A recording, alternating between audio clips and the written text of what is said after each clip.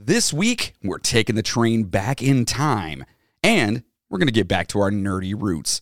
We're talking about the Antikythera. You guys know what it is. Look in the freaking show notes. An ancient Greek hand-powered thingy-doo-bopper described as the oldest example of an analog computer. Get your nerd glasses on because we're going in. Listener discretion is always advised. All aboard the Midnight Train.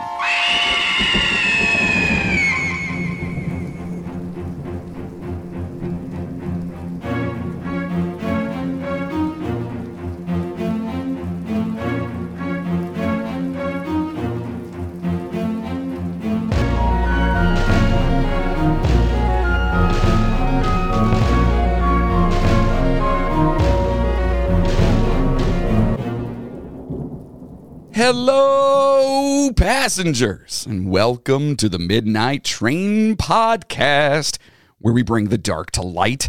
Yes, we make fun of and joke about creepy shit while bringing you as much information on each topic as possible. Yes, we are a comedy podcast, and yes, things can get pretty dark. So listen, if you're not into that, if you got a weak stomach, or if you just don't like to laugh at things that maybe some people don't really laugh at, well, listen, no hard feelings. We get it. But if you do, thanks for being here. And for those of you that have been here before, hey, welcome back. Hi. I am your host, the conductor of the cryptic, Jonathan Sayer, and with me, of course, today, it's Logan. Hey. Hi. How you doing? I'm good. Yeah. I guess. Yeah, same. A little hungover. Yeah, I'm not going to lie. A little hungover. But whatever. I'll power through. Yeah. Muscle it out. We're going to get some nerd in here, right? Yeah, gotta work our brains out now. That's right. And listen, for Patreon this week, Logan actually came up with a really cool idea. We're going to be talking about the Bermuda Triangle. Close. The I don't know, what is it? The Bridgewater Triangle. That's what I said. It's in New Jersey. Right. No, it's not. It's in Massachusetts. I know. I got you. Oh, okay. Damn. I don't know. Whatever. No, we're going to talk about it. A lot of weird phenomenon taking place there. It's actually, what, 3 or 4 different towns it's in like Massachusetts? 3 cities in Massachusetts, like on the southern end, yes. Okay. Yeah, so we're going to be doing that. So sign up for our Patreon. You know, it's $5. And listen, that's like a tank of gas right now. Not even, that's a gallon of gas right now. Yeah. You know what I mean? And we're not raising our prices. No. You know, it may still keep going up and up and up, but you can still get all of the bonus content right here for only $5 a month. Heck yeah, man. In some places, it's cheaper than gas. That's what I'm saying. That's crazy. Right. If you got a diesel vehicle, you screwed. Ooh, right? sorry. Like, what the fuck? For real. That's exactly what Chainsaw would say. That's what he would say. Right. Exactly what he's saying right now. So listen, we're going to save the rest of the business stuff until the end. All right, so let's just get into it. Let's turn down the lights, adjust our seats, grab a drink, and, like I said in the intro, our nerd glasses, and let's get, well, nerdy, right? Nerdy. But first, here's a toast to all you beautiful nerds.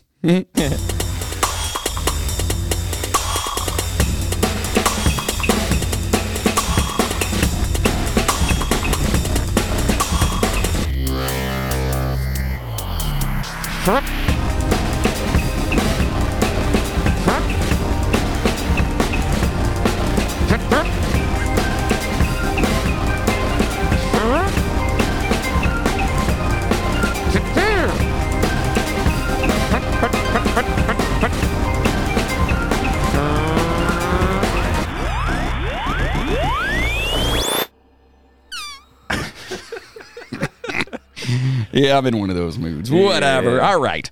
Well, since last week's episode left Logan up all night long with nightmares, Still to this day. and he just can't get the stains out of his shorts. Nope. Yeah, it was a good one. It was a little scary. Yeah, I'll put a little hair in your chest. Yeah, that'll put a hair in your eyeballs. Yeah. Yeah. So if you guys didn't get a chance to listen to that, it's the Annalise Michelle and her exorcism. Multiple. Yeah, Yes. it was a good one. Yeah, so go back and listen to that. So listen, we decided to kind of do something a little bit lighter, like a palate cleanser, if you will. Yeah. You know what I mean? So we are diving deep into the wonderful world of politics. Yes. Gotta love Yeah, that. you got it. That's right. Today we're going to discuss the Biden administration and their plans and everything that's going on. Good topic. And I think it's going to be positive. Yes. And not at all one-sided. No, not at all. Yeah. And that's never going to fucking happen. So if you guys even thought for a second, then you're new here. Because we're not doing that. I don't talk about politics. I hate it. I hate it. Politics. Yeah, I don't like it. That and religion. Don't like that either. Don't talk about either one of those two. I try to tell people at the bar all the time, I'm like, mm-mm. If I hear people starting to talk about it, I walk up like, just drink your beer. Right. Yeah, stop it. More drinking, less talking. Right. We're here to talk. And now, if people could have an honest, debate, Right. or an intellectual conversation where both sides can understand each other's, point of view, that would be awesome. Right. But guess what? That doesn't fucking happen. Nope. Not very often. Especially at a bar. Right. So, okay, we are talking about the Antikythera mechanism. And yes, I can pronounce it correctly. Well, I had to pause the show and figure out how to pronounce it. But anyway, and the mysteries surrounding it, all right? And this is something I've been intrigued about for a while. And Logan was like, hey, I kind of want to do this. And I'm like, go for it. So the Antikythera mechanism is a hand-powered orrery. Yeah, that's a word. Orrery. Orrery. It sounds like a Scooby trying to say ornery. Shaggy. Raggy. Saying orrery. He's saying he's horny. I'm really orrery. Which is a mechanical model of our solar system, if you didn't know what an orrery was. Right? I didn't know that's what that was. Neither did I. From ancient Greece, that has been dubbed the world's first analog computer, since it was used to forecast celestial locations and eclipses decades in advance. All right? And this thing was made in 1985, so it's pretty cool, right? That is pretty... I mean, that's way above... everything else. Yeah. Like Motorola can't even come close. That's what I'm saying. That's crazy. That's nuts. So the ancient Olympic Games 4-year cycle, which was akin to an Olympiad, right, could also be used or followed using this method. All right? So this thing, this is pretty cool. And by the way, it wasn't 1985. Yeah, no, it was 1685. Yeah. 1785? So way. Yeah. So in 1901, a wreckage from a shipwreck off the shore of the Greek island of Antikythera included this artifact. Archaeologist Valeros Stais? Yes. Sure. Yeah. He recognized it as being as bearing a gear. Okay, so it had a gear on it on May 17th of 1902. Okay. So when they got this thing, when they found it was in a shipwreck, it was all covered with crap. Corroded and had barnacles on it. Everything. You couldn't even tell what it was. It looked like a rock. You guys know what barnacles are? What? Do you know what a barnacle is? A barnacle is it's a mollusk. Mm-hmm. And they're sharp. Yes. They're freaking mess your shit up. Yeah, that's how you get keelhauled. Mm-hmm. Mm-hmm. We talked about that in our Pirates episode that we were doing. The Lady Pirates. Yeah, Lady Pirates. Arr. So anyway, so this guy gets it, and he's like, oh, crap, there's a gear on the side of it. This is kind of cool. So the gadget, which was found as a single lump and then fragmented into 3 primary components that are now divided into 82 individual shards following conservation efforts. Is that the word you were looking for earlier? Conservation? That's exactly what it was. It was the freaking first paragraph. Yeah. We were sitting there earlier going through the notes and stuff, and he's like, what's that called? And we're both just idiots. So yeah, anyway. So it was contained in the remnants of a wooden box that measured 34 centimeters by 18 centimeters by 9 centimeters. Pretty big box. Which is almost 13 and a half inches by a little over 7 inches by almost 3 inches. Mm-hmm. Right. It's pretty big. It's good, right? It's right. Yeah. This is 13 inches, right? Yeah. Yeah. While several of these shards have inscriptions on them, 4 of them have actual gears. The biggest gear has 223 teeth and is around 13 centimeters in diameter. Okay, that's a lot of teeth. Yeah. Using contemporary computer X-ray tomography. Very good. All right. And high-resolution surface scanning, a team at Cardiff University led by Mike Edmonds and Tony Freeth was able to image inside fragments of the crust-encased mechanism in 2008 and decipher the faintest writing that had once been inscribed on the machine's outer casing. So this is a one-of-a-kind thing. Yeah. There's nothing else like this that exists. So far that we've known. Right. Yeah. But I'm saying that we've found. Yeah. Right. And we're talking centuries and centuries old. This is, like the dating on this doesn't even make sense. Like it ranged from 200 BC to 180. It's just around that. There wasn't nothing else even around that time that could even It's nuts. come close. It's nuts. And this is super advanced too for that time period. Yeah. Which is why everyone out there is like, it's ancient aliens, dude. Dude, it's from the future. Yeah. So this shows that it contained 37 bronze meshing gears that allowed it to mimic the moon's erratic orbit. Oh, it's erratic now. It's erotic. Yeah. It's up there I'm the moon, baby. You want me to turn them lights off?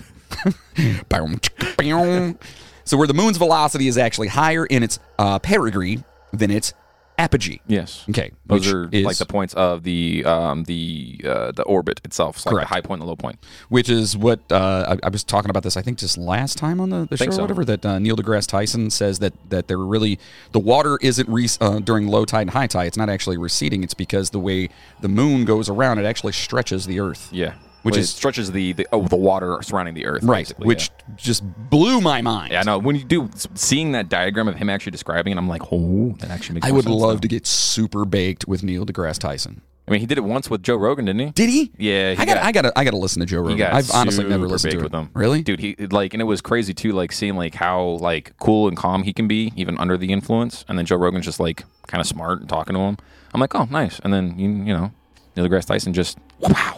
He'd be talking to me, and I'd be like, just because I don't really smoke a lot at all, and I'd just be sitting there like, oh. You're smart. In my head, you hear, because that's pretty much what happens. So anyway, it follows the motions of the moon and sun across the zodiac and anticipates eclipses. Okay, so like when an eclipse big. is going to come. I mean, think about that. It's crazy. Yeah. So astronomer Hipparchus of Rhodes researched this notion in the 2nd century BC, and it is possible that he was consulted when building the device. The 2nd century BC. That's so. That was last year, right? Yeah, that was last year. Yeah. It is believed that a piece of the system, which also determined the locations of the 5 classical planets, is missing. Classical planets. So they like only- Bach, Beethoven, Debussy. Debussy. Yeah, you never finish on the back. You always finish on Debussy. Jesus. Okay, so what are the 5 classical planets? If I'm not mistaken, it's Venus, Mercury, Mars, and Mercury, Mars, Jupiter, Saturn. Yeah. And Uranus. Oh, you got him. I don't even know why I said that. I don't know. So anyway, he was just saying that those were actually missing. Correct. Yeah. Okay. So the device has been variously dated to between 150 and 100 BC or 205 BC. Yeah. So it's still in that same ballpark, which is crazy. Pretty much, yeah. And it's thought to have been devised and built by Greek scientists. Those Grecians. Yeah. So smart. Not all of them are philosophers, man. Some of them are actually smart. Oh, wow. Oh, I went there. Oh, jeez. In any event, it had to have been built prior to the shipwreck, obviously, which has been dated to around 70 to 60 BC by many lines of evidence. So they probably did a bunch of Probably use it a lot. the carbon dating and stuff like Yeah, that. yeah, You know yeah. what I mean? Probably were like, oh shit, this thing's been on here for a minute. Researchers suggested in 2022, that's just this year, that the machine's initial calibration date, rather than the actual date of manufacture, would have been December 23rd, 178 BC. That's the day that they think it was done. That is nuts. But it's crazy, though, that it took them this long. Like, when we found it originally, it took them that long to be able to figure out when it was made, first of all. And second of all, being able to get to look nice and new again. Shiny. Which we'll post pictures for all this Oh, stuff yeah, too. for sure. Because honestly, it's the word itself confuses me. So, so some academics disagree, arguing that the calibration date should be 204 BC. Which I mean, at that point, I feel like It's you're kind of splitting hairs. yeah. It's not even 30 years. You're like 28 years. You're like it's so long ago, and you're like, no, 28 years is a big deal. That is a big deal. Up to the astronomical clocks of Richard of Wallingford and Giovanni da Dandi in the 14th century, comparable complicated machines had not been seen. In other words, they didn't see any of them shits. Nope. And these are like smart dudes. The National Archaeological Museum in Athens currently has all of the Antikythera mechanisms fragments, as well as a variety of reproductions and artistic reconstructions that show how it would have appeared and operated, which is awesome. Yeah. Like, even people like, there was like people and scientists, I guess, that were trying to reconstruct the actual Antikythera mechanism themselves to see if they could have done it with the then technology, and they were just like baffled by how they were able to, one, come up with the math behind it, and two, being able to actually use it for the purposes that they think it was used for. And see, this is again like when people talk about like ancient aliens and stuff like that. And again, I don't know because obviously I wasn't around. I haven't met them. There's never been any proof that they don't exist. So therefore, I have to at least keep a margin of that, in my head. Yep. However, I think that we as a race, as a human people, okay, not a race, what I'm talking, the human race is what I meant. Yeah. People tend to negate the aptitude of the human brain 100%. and what people are able to actually come up. I mean, think about everything you use on a daily basis. Some nerd somewhere came up with that. Your phone, your little computer that's in your pocket that pretty much does everything. Yeah, just somebody came up with that. You know what I mean? It's crazy. So to me, going back this far, it just goes to show that they were a hell of a lot smarter and more advanced than anyone else. You know, Pretty much, yeah. So during the first voyage with the Hellenic Royal Navy in 1900 to 1901, Captain Dimitrios Kantos, that sounds very, very Greek, and a crew of sponge divers from Simi Island found the Antikythera shipwreck off Point Glyphadia on the Greek island of Antikythera. Damn that word. There's a lot of words in this. Antic. At a depth of about 45 meters, or 148 feet for us dummies. A Roman cargo ship wreck was discovered. So that's what it was in a Roman cargo ship? That's what they're thinking, yeah. That's awesome. The crew found various huge items, including the mechanism, ceramics, special glassware, jewelry, bronze and marble statues, and more. Yeah. In 1901, most likely that July of 1901, the mechanism was pulled from the rubble. The mechanism's origins remain unknown. However, it has been speculated that it was transported from Rhodes to Rome, along with other seized goods, to assist a triumphant procession, that Julius Caesar was staging. Et tu, Brute. Caesar! I need a salad. I am a great man, and one day you will enjoy a salad named after me. And an extra month. Yes, that's right. And that salad will have anchovy paste in it. And you will not enjoy it. Anyway, I can't. I don't know. They're okay. I don't like mind Caesar salads, but they're okay. Knowing what they're made of, I'm just like, salads are just boring. I see. I can smash a salad. I can't. Lettuce does not work for my I didn't say didn't do that same thing to me. Yeah, says the guy who ate ice cream yesterday, and I had a salad prior to that. That's why in the beginning I was doing Oh yeah, that's what I sounded like all night last night. Yeah. The National Museum of Archaeology in Athens received all the salvaged debris pieces for storage and examination. The museum personnel spent 2 years assembling more visible artifacts like the sculptures, but the mechanism, which looked like a mass of tarnished brass and wood, remained unseen. Now, if you guys, and we'll post the pictures up there too so you guys can see what they look like. It just looked like a big mass of just crap. Yeah. Just a big old crap. Yeah. The mechanism underwent deformational modifications as a result of not treating it after removal from salt water. Well, that wasn't very smart. Yeah. They probably didn't know. 1901. Yeah. It's hilarious. 150 BC, we're going to make ourselves a mechanism that can actually dictate the astronomical and astrological things. 1901. I don't know what to do with this thing. Should just put it up there with the rest of it. Put it on a shelf. That's where we came from. Yeah. So archaeologist Valeros Staes, discovered a gear wheel lodged in one of the rocks on May 17th, 1902, like we mentioned earlier. Although most experts judge the object to be procanistic. Yes. Okay. And too complicated to have been created during the same era as the other components that had been unearthed. He originally thought it was an astronomical clock. And that's what I actually thought when I first heard this whole story. Yeah. Years ago. I heard it was a clock or some sort of clock, a timepiece. A timepiece. Yeah. Before British science historian and Yale University professor Derek J. de Sola Price developed an interest in the object in 1951, investigations into the object were abandoned. They said, we don't know. 50 years it sat on a shelf. Yeah. That's just mind-boggling. Because I don't think they didn't know what the hell it was. I know, but and they obviously didn't try to preserve the damn thing. No, but they would rather take care of the statues that were made because they're like, oh, that's a person. We're going to make sure that stays nice and beautiful and supple. Right, well, because they looked at it and were like, that's a statue. We can do something with that, right? And they're like, what about this thing over here? That's a big hunk of shit. Nah, that's a big pile of shit. Yeah, I don't know what to do with that. So the 82 pieces were photographed using X-ray and gamma ray technology in 1971, and Greek nuclear researcher Karalampos Karakalos helped out Price here with it. And in 1974, Price issued a 70-page report summarizing their findings. Yeah. In 2012 and 2015, 2 more searches at the Antikythera wreck site turned up artifacts and another ship that may or may not be related to the treasure ship on which the mechanism was discovered. A bronze disc decorated with a bull's head was also discovered on here. So that's kind of cool. Mm-hmm. Some speculated that the disc, which has 4 ears with holes in them, may have served as a cogwheel in the Antikythera mechanism. There doesn't seem to be any proof that this was a component of the mechanism. It's more probable that the disc was a bronze ornament on some furniture. Which would be amazing if that little thing with the bull head on it. Yeah. It's like the Goonies when they had the thing and they had You know what I mean? Had to take that out there because it was the balloon with the holes in it that matched up. Yeah, it's amazing. We would open up the little passageway. Yeah, God, I love that movie. The earliest, you've seen that, right? The Goonies? Yes. Hey, all right. guys. God, we were about to pause this and watch it and come back. The earliest analog computer is typically referred to as the Antikythera mechanism. The production of the device must have had undiscovered ancestors throughout the Hellenistic era based on its quality and intricacy.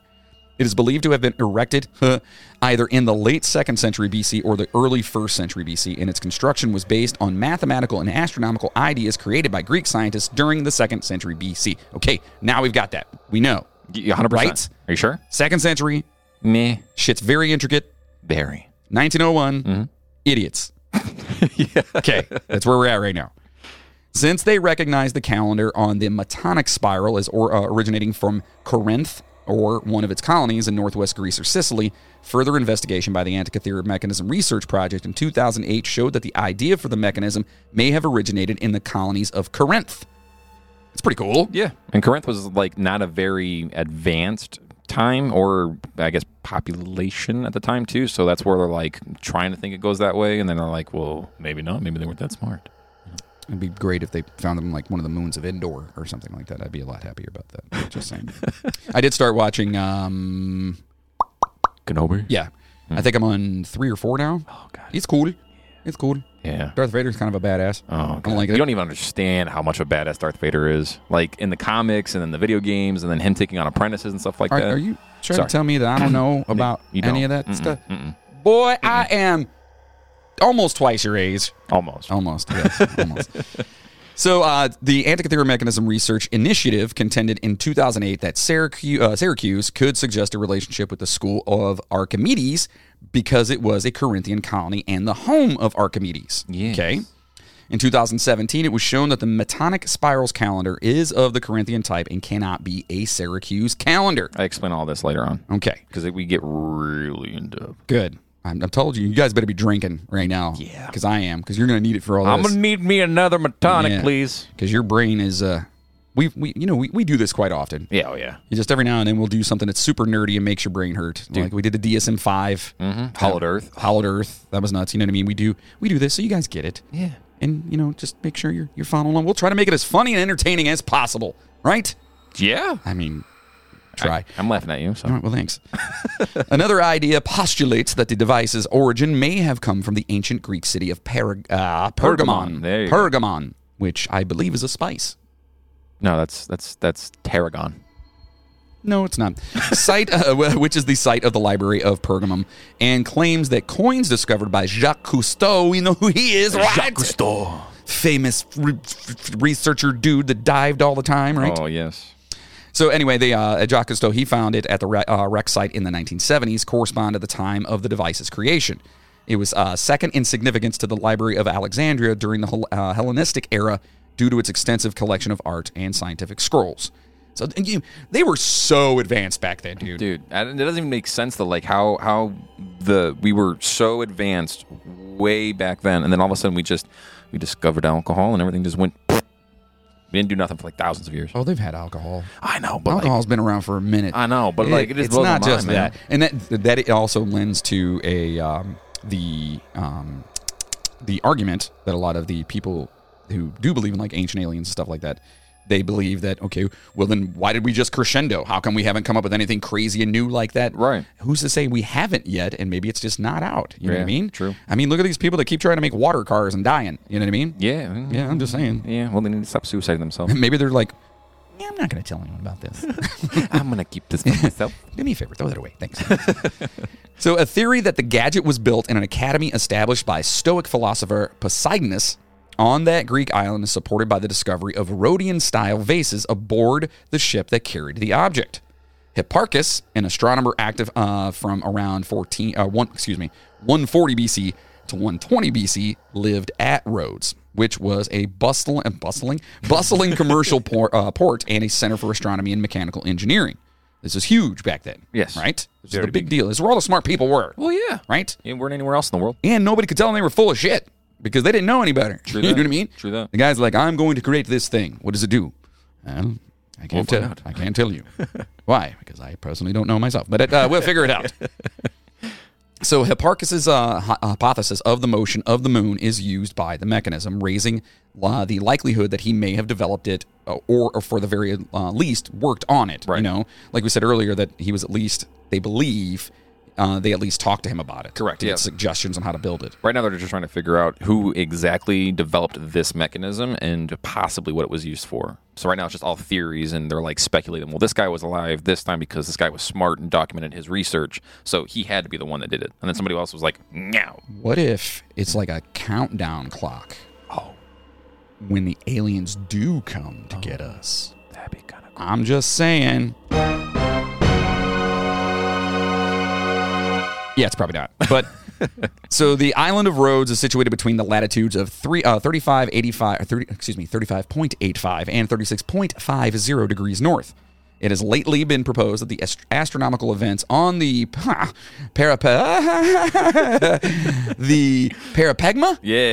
of the Antikythera mechanism operate best for latitudes in the range of 33.3 to 37 degrees north. Now, this is kind of crucial to understand, though, because they only really knew what the world looked like from this perspective. So this mechanism is the reason why it was so damn near exact was because they were using it at this point on the Earth. If you go anywhere else with it, it doesn't correlate with anything. Earth. Earth. Mother Earth. Mother Earth. So they didn't know the Earth was round at this time, did they? There's speculations and saying that they did. I thought that was our boy Christopher Columbus. Wasn't he the one that like Sailed the ocean blue? Yeah. Yeah. Yeah. That's what he did. Yeah. Also brought AIDS. But anyways. Yeah.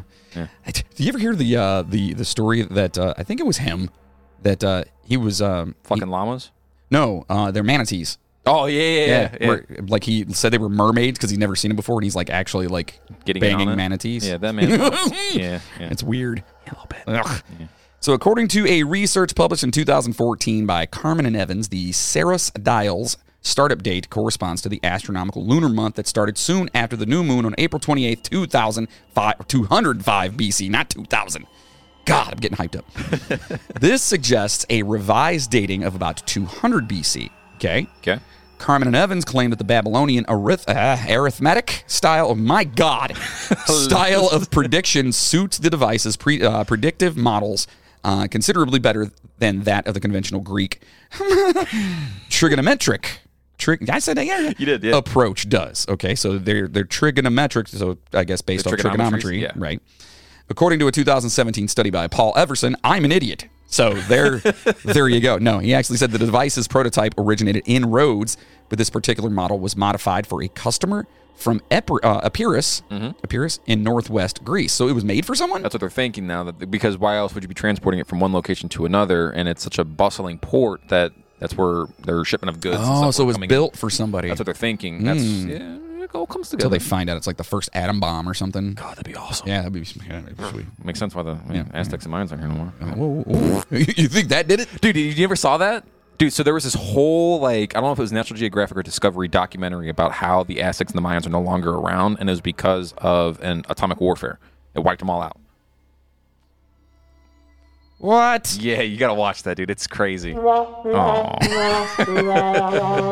know about all that. Aliens, man. It's always I aliens. don't know about all that. So Iverson contends that the device was likely built no earlier than a generation before the shipwreck, a date that is also supported by Jones. Okay. In an effort to learn more about the mechanism, further dives were made in 2014 and 2015, in a 5-year investigative program that started in 2014 and finished in October of 2019, so not too long ago, was followed by a second 5-year session that began just 2 years ago, in May of 2020. That means they're still working on stuff, and we'll find out more information as it comes out, too. That's awesome. I know. Because imagine finding more than just one of these mechanisms. Imagine if they found Nemo. Dude, I've been looking for him. I know, everybody has. It's weird. It is really bad. The original mechanism probably came in one encrusted piece from the Mediterranean. It broke into 3 main parts shortly after that. In the meanwhile, more little fragments have come loose from handling and cleaning, and the Cousteau expedition discovered other fragments on the ocean floor. Fragment F was found in this fashion in 2005, suggesting that other fragments may still remain in storage undetected since their first retrieval. So they don't even know what they have. No, they don't. They just put letters and numbers to these fragments and say, this is what we think it is because this one is bigger than this one, so this one has to be used mainly. And then, there's a whole lot of diagrams with it, and I'm not a very a diagrammatic person. I can't even say that word, so don't worry about it. No, but so let me ask a question. Yeah. So they can find a fossil. Correct. And they can put the whole damn thing together, and they can tell you what that creature was, what it looked like, pretty much what it ate, all these things. But they can't put this thing together, and it's been like this long. Yeah. Well, they still think that dinosaurs, were like skin tight and had no fat on them. And have you seen the penguin model for dinosaurs? Mm-mm. Oh, it's fucking hilarious. You ever seen a bison's skeletal structure? It just looks like a horse. Yeah. But they're like super freaking thick all the way around. So, same thing with penguins. Penguins are literally just a small little body and a really, really, really, really, really, really long neck. Mm-hmm. But they're like super Oh, yeah, I have around. seen that. Yeah. That's the thing. Now they're starting to speculate that dinosaurs were kind of along the same lines depending on where they were living at. And isn't there something else that just came out not too long ago that they're saying that more and more dinosaurs probably had feathers? Mm-hmm. Yeah, they've also been saying that for the longest time because they're trying to correlate dinosaurs to nowadays birds because they share the same bone structure, hollow bone structures, pelvis, all that stuff. Right. Anytime you want to get into paleontology, that's my cup of tea right there, bud. Maybe we'll do that some other time. The majority of the mechanism and inscriptions are found on 7 of the 82 known fragments, which are also mechanically noteworthy. Additionally, 16 smaller components include inscriptions that are illegible and fragmentary. So in other words, they got little writing on it, but they can't read what the hell it is. Yeah. But some of it they can, though, which is kind of cool. Yeah, that's got to be just so like, damn it. I know. So they're like trying to assume portions of it to try and obviously co-align that with what they want it to be. But I still think it's alien tech and it's an atom bomb. Oh, boy. Yeah, hold on a second. I need another drink. Hopefully you guys are drinking as well out there.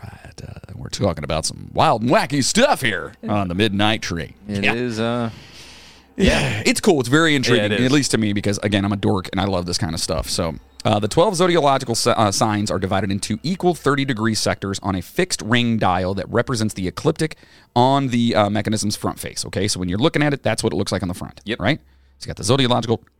So you ever seen, was it Lara Croft Tomb Raider? The movie with Angelina Jolie? Mm-hmm. So the way that I kind of think of the way that this mechanism looks like in my mind is that little medallion that she used in that movie when she was trying to basically set up the same zodiacal, like when they were trying to go back in time and shit like that. Okay, yeah. So that piece that they used, that little bronze piece that they put in the wall and turned it and it was like shining lights through. That's what I think this thing looked like. Because that looked like a clock piece. And it had the zodiacal signs on it, and they were trying to formulate that with, the moon and the sun and the earth and... Earth. Right. Yeah. Even though the borders of the constellations were arbitrary at this time, this was consistent with the Babylonian practice of allocating an equal portion of the ecliptic to each zodiac sign, right? Mm-hmm. So you're looking at, like, the moon. Yes. And the way that it goes is aligned with the zodiac. It's all dependent on the angle of the dangle. Which is, from what I hear, it's all about the heat of the meat. Yeah, just saying. So the Greek alphabetized versions. Actually, I missed the part. So the Sothic Egyptian calendar, which has 12 months of 30 days plus 5 intercalary. So what that means is that so it's got like 5 days that are just randomly thrown in there. So the 5 days, that's the end of their year. They did nothing but party for those 5 days. So they don't count that. So they have 360 days in their year, according to the Egyptian calendar, the Sothic calendar or whatever. And those last 5 days were just party days. That's to celebrate the end of the year onto the next one. Didn't they do like a bunch of orgies and shit like that too? Weren't they like very, very sexual? Yeah, like, a little bit. Yeah, they were getting down. I mean, when you're so smart, man, you got to enjoy your body. Oh boy. So it is marked off with a rotating ring that is located outside that dial. Right. Okay. Which is kind of cool that's how they kind of set it all up. Which, did you hear that they're getting rid of daylight saving time? Yes, because we're, I think, one of like 3 or 4 countries in the world that even do that, and even one of our states never followed. It's so dumb. Yeah, it's so dumb. I'm tired of losing hours, and like I lose enough hours from all my drinking. You know what I mean? I don't need them adding to it for me. Yeah, and we're not farmers anymore, right, so that's true. We're drinkers now. That's right. Yeah, and even them, they can tell what's going on. You know what I mean? True. Like they have phones, right? Yeah. I mean, Dad's got one. Kind of. So the Greek alphabetized versions of the Egyptian names for the months are used to identify those that we just talked about, okay? Correct. To align the Egyptian calendar ring with the current zodiac points, the first procedure is to spin it. That's it. Right. You can spin it if you win it. Tailspin. You ever watch Tailspin when you were a kid? Was that one with no Disney with Baloo the bear? It was Baloo the bear. Was that what it was called? Was Tailspin? Tailspin. He flew a plane. He was Yeah. They lived on a little island. Yeah. I'm trying to think what his little buddy was. The kid. It's a Kit. I think his name was Kit. Kit? Okay. Yeah. Awesome show. Yeah, I remember that. That and what was it? DuckTales. Oh yeah. And then Darkwing Duck. Darkwing was pretty cool. Yeah, it was all about that. I love that shit. Anyway, so due to God, we really do go off on some tangents. Due to the Egyptian calendar's disregard for leap days, a whole zodiac sign would cycle through every 120 years. Long time. Okay. Now we can't show you pictures here because you wouldn't be able to see them. But so we will try to describe them as best we can, and we can also post them online. Correct. But right now we want you to visualize. Just visualize. Right. The mechanism was turned by a now lost little hand crank that was connected to the biggest gear. The four-spoked gear shown on the front of fragment A, gear B1 via a crown gear. Okay? You guys got all that? I'm kind of following. Okay. As a result, the date indicator on the front dial was shifted to the appropriate day of the Egyptian calendar. Okay? All right. Since this of the year cannot be changed, it is necessary to know the year that is currently in use. Right. So when the thing was made, like they had to know what that year was. Correct, yeah. And then you could just base everything else off around That's that. what they're thinking, yeah.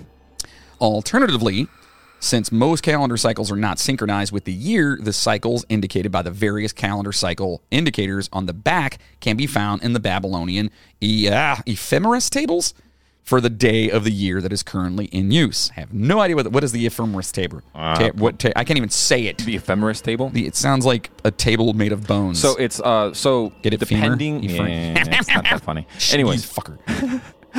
so depending on the like where one resided and two what they believed their calendar was to work on, because every portion of the world apparently had their own different calendar and what they kind of followed depending on what they believed.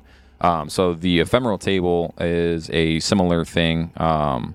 Hold on, I'll tell you here in a second. Okay. I don't know why I didn't put it in there. Well, if the mechanism were in good operating order, the crank would easily be able to strike a certain day on the dial because it moves the date marker around 78 days each full rotation. Okay? The mechanism's interlocking gears would all revolve as the hand crank was turned, allowing for the simultaneous determination of the sun's and moon's positions, the moon's phase, the timing of an eclipse, the calendar cycle, and maybe the positions of planets. That's insane. Right? It is crazy. It gets even crazier. Oh, boy. Yeah. What does it have, like a wiener that pops out of it? No, Oh. I don't want to ruin it because I was mind blown by it. So Oh, all right. yeah, you gotta find out. The position of the spiral dial pointers on the two huge dials on the rear had to be observed by the operator as well. So multiple people had to Operate it. operate this thing. Wow. Yep. As the dials included 4 and 5 complete rotations of the pointers, the pointer had a follower that followed this spiral incisions in the metal. Before continuing, a pointer's follower had to be manually shifted to the opposite end of the spiral after reaching the terminal month place at either end of the spiral. Oh my God! So this thing's intricate as It's super. Well, I mean, you got to think about it. There's 82 parts that they have found, but there's still missing pieces to it, and every single piece had its own gear that turned and rotated around. Like, dude, this thing is just like one of the most complex things. Like, it's too complex. What if it was just like a Jack in the Box? Oh, like a little piano thing, you know? You know what I'm talking about? You know what I mean? That was a good little boink sound. That was pretty good. Yeah. So 2 circular concentric scales may be seen on the front dial. The Greek zodiac signs are denoted on the inner scale, which is divided into degrees. A series of similar holes underneath the movable ring that rests flush with the surface and runs in a channel that makes up the outer scale are marked off with what appears to be days. But again, they had, like you were saying earlier, their calendars are all different, so they're speculating. Correct. It's all speculation because at this point it could just be telling you when the next orgy was. Who knows? Be amazing. Freaking what was that? What is that guy's name? Oh, hold on. The dude that Caligula. It'd be hilarious if like Caligula ordered that. Yeah. He's like, hey, listen, I like to get down. Can you make me a clock? So the to go back earlier, the ephemeris table, it is just a table, so it's a bunch of numbers and trajectories for just Not like a dining room table. correct. No, Okay. it's like an actual like a graph almost. Okay. That kind of discuss the trajectories of astronomical objects. That's basically what it was devised for. So, and every device that kind of use it has their own ephemeris table. So it just depends on where you're at and what you're located in and what you're looking for that object you're following. Okay. Yeah. So this outer ring, now we're going on here, has been thought to symbolize the 365-day Egyptian calendar ever since the mechanism was discovered. But new study contradicts this assumption and suggests it is really divided into 354 intervals. Ooh. Mm-hmm. The Sothic and Kallipic cycles had previously pointed to a 365 14-day solar year. So a lot of this has to go back to the zodiac signs. They kind of align the zodiac years, like 120, 265. There's one that does like every 79 years, a new zodiac kind of comes through. It's just your placement on Earth with the other planets in the known system. That's what they kind of devise their zodiac. Well, this was apparently evidenced in Ptolemy III's proposed calendar reform of 238 BC. Mm-hmm. He sounds like a swell guy. Yeah. If one accepts the 365-day presupposition here that, that's what it was, it is acknowledged that the mechanism predates the Julian calendar reform. So it has to be before that reform from Ptolemy III. Correct. Right. So in other words, it has to be before 238. Mm-hmm. Okay. The dials aren't thought to represent his intended leap day, but by rotating the scale back one day every 4 years, the outer calendar dial may be adjusted against the inner dial to account for the effect of the extra quarter day in the solar year. For them to be able to even know that, I had a headache before, and I'm just, it's going well right now. I see it's kind of growing a little bit. Yeah. It's my head right now. No, but anyway, go ahead. What were you saying? I don't remember what I was saying. Oh, okay. Yeah. So the ring is most likely seen as a manifestation of a 354-day lunar calendar if one accepts the 354-day evidence. It is perhaps the first instance of the Egyptian civil-based lunar calendar postulated by Richard Anthony Parker in 1950, given the age of the mechanism's putative manufacture and the existence of Egyptian month names. Mm-hmm. Holy crap. Yeah, I had to put a lot of big words in here so that way I seem smart. Yeah, a bunch of fucking nerds working on this shit. The lunar calendar was intended to act as a daily indicator of succeeding lunations and to aid in the understanding of the Metonic, which is the moon phases, return at the same time of every year, almost precisely 19 years during the Metonic cycle. Yeah. Right? Mm-hmm. All right. Although the recurrence is imperfect, careful examination shows that the Metonic cycle, which is defined as 235 synodic months, is only 2 hours, 4 minutes, and 58 seconds longer than 19 tropical years. Right. What? So basically what they're saying is that please break that shit down. With the Metonic cycle, it is their own derived cycle for the moon phases, because everything is based off of, they're trying to say that this is used for the eclipses. They're trying to figure out when the next eclipse is. Back then, I don't know what they really cared about when it came to the eclipses, but dude, Bonnie Tyler would never have a song if it wasn't for that. Total eclipse of the heart. Maybe that's where that came from. Turn around, bright eye. Yeah, absolutely. So that's what they're all trying to figure out is depending on their ideals, does it work with when the next eclipse is going to be coming through, and when it's going to happen, where it's going to happen, what it's going to look like, and how it's going to affect them. So ultimately, as far as what they're trying to figure out here is that whoever made this was really into the whole eclipse thing. Correct. Like it was very important. Correct. Okay. So in the 5th century BC, Meton of Athens determined that the cycle was exactly, 6,940 days long. Mm-hmm. The creation of a lunar solar calendar is made easier by using these full integers. Okay. Mm-hmm. Here's the next one. Huh? The next one's fun. And Saros. Mm-hmm. Okay. The Saros, which may be used to forecast solar and lunar eclipses, is a period of exactly 223 synodic months, or around, get the fuck out of here, 6,585.3211 days, or 18 years, 10, 11, or 12 days, depending on how many leap years there are. Yep. It doesn't make any sense. That's why I had to be so exact with these numbers and stuff, because a lot of this just doesn't make sense with how, one, they would know any of this stuff and be able to keep track of it, and two, why we think that they would know that. All right, how about this real fast? Yeah. Passengers, Poopers. Beautiful people. Oh, beautiful people. They found something in the water. They don't really know what it is. And I love you. Bye. Now go home and get your fucking shine box. No, I'm just kidding. Come on, we gotta figure this thing out, right? It's extremely interesting, especially considering that they're trying to figure this out so long ago, and so many different calendars and civilizations, and so many things were prominent in those times. You know, so it's super cool. The biggest portion of that, though, is that there's literally like minimal documentation of this device. There's no records really of anyone who's used anything like this for any purposes. It's the only one, right? It's literally the only one that they found, but there's nothing that correlates that to why they used it or what they were used for. And there, like I said, there's nothing written down or documented anywhere within their civilization of records that show this at all. See, that's odd too that there was no kind of like recording of it. You know what I mean? And you would think in like a big bustling port, you would have that written down on something that says like, "Hey, we're transporting this over." So now we're kind of thinking, man, is this a secret thing? Why isn't there anything written down on it? Were there any Clintons around back then? No, but Illuminati was present. Oh, okay. Yeah. I'm kidding about the Clintons. Not really.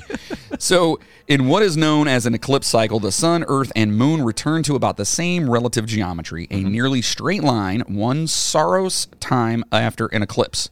And a nearly similar eclipse will take place. All right? Mm-hmm. A Saros is a Saros' lower half. So that's the A Sar is a Saros' lower half. A Sar is a Saros' lower half. So that's just the point of where the Earth, Moon, and Sun kind of line up at. Mm-hmm. The Sar is the lower portion of it. So what is on this back end, if Earth is your focal point? So, like, what's behind us? Correct. Is it the Earth? Or, sorry, is it the Sun or is it the Moon? You know what I mean? Like, what are we in the lunar eclipse, solar eclipse? Which portion of that is it? Yeah. Are we the back end? You know what I mean? Right. Okay. Well, yeah, all right. So unknown gearing is assumed to move a pointer across unknown gearing. That's so funny. To move a pointer across the scale in synchrony, so synchron at the same time, with the rest of the mechanism's metonic gearing. A 1 in 76 year calypic cycle correction, and God, my mouth hates me, and practical lunar solar intercalculation were made possible by the movement and registration of the ring with respect to the underlying holes. A lot of holes. Fucking shit. Yeah. Ooh, boy. Can we just go back to murder? My God. Murder is easy. Mathematics makes my head hurt. Yeah, this is insane. And people did this on a daily basis back then and thought it was fun. They drink their wine, eat their lamb, and go about their day and, make math. Dicks. Yeah. Pythagoras was around this time, too. Yeah? Yeah. Fuck him, too. Yeah. Yeah. Yeah. I don't know who that is. The Pythagorean theorem? A squared plus B squared equals C squared. I'm sorry, what?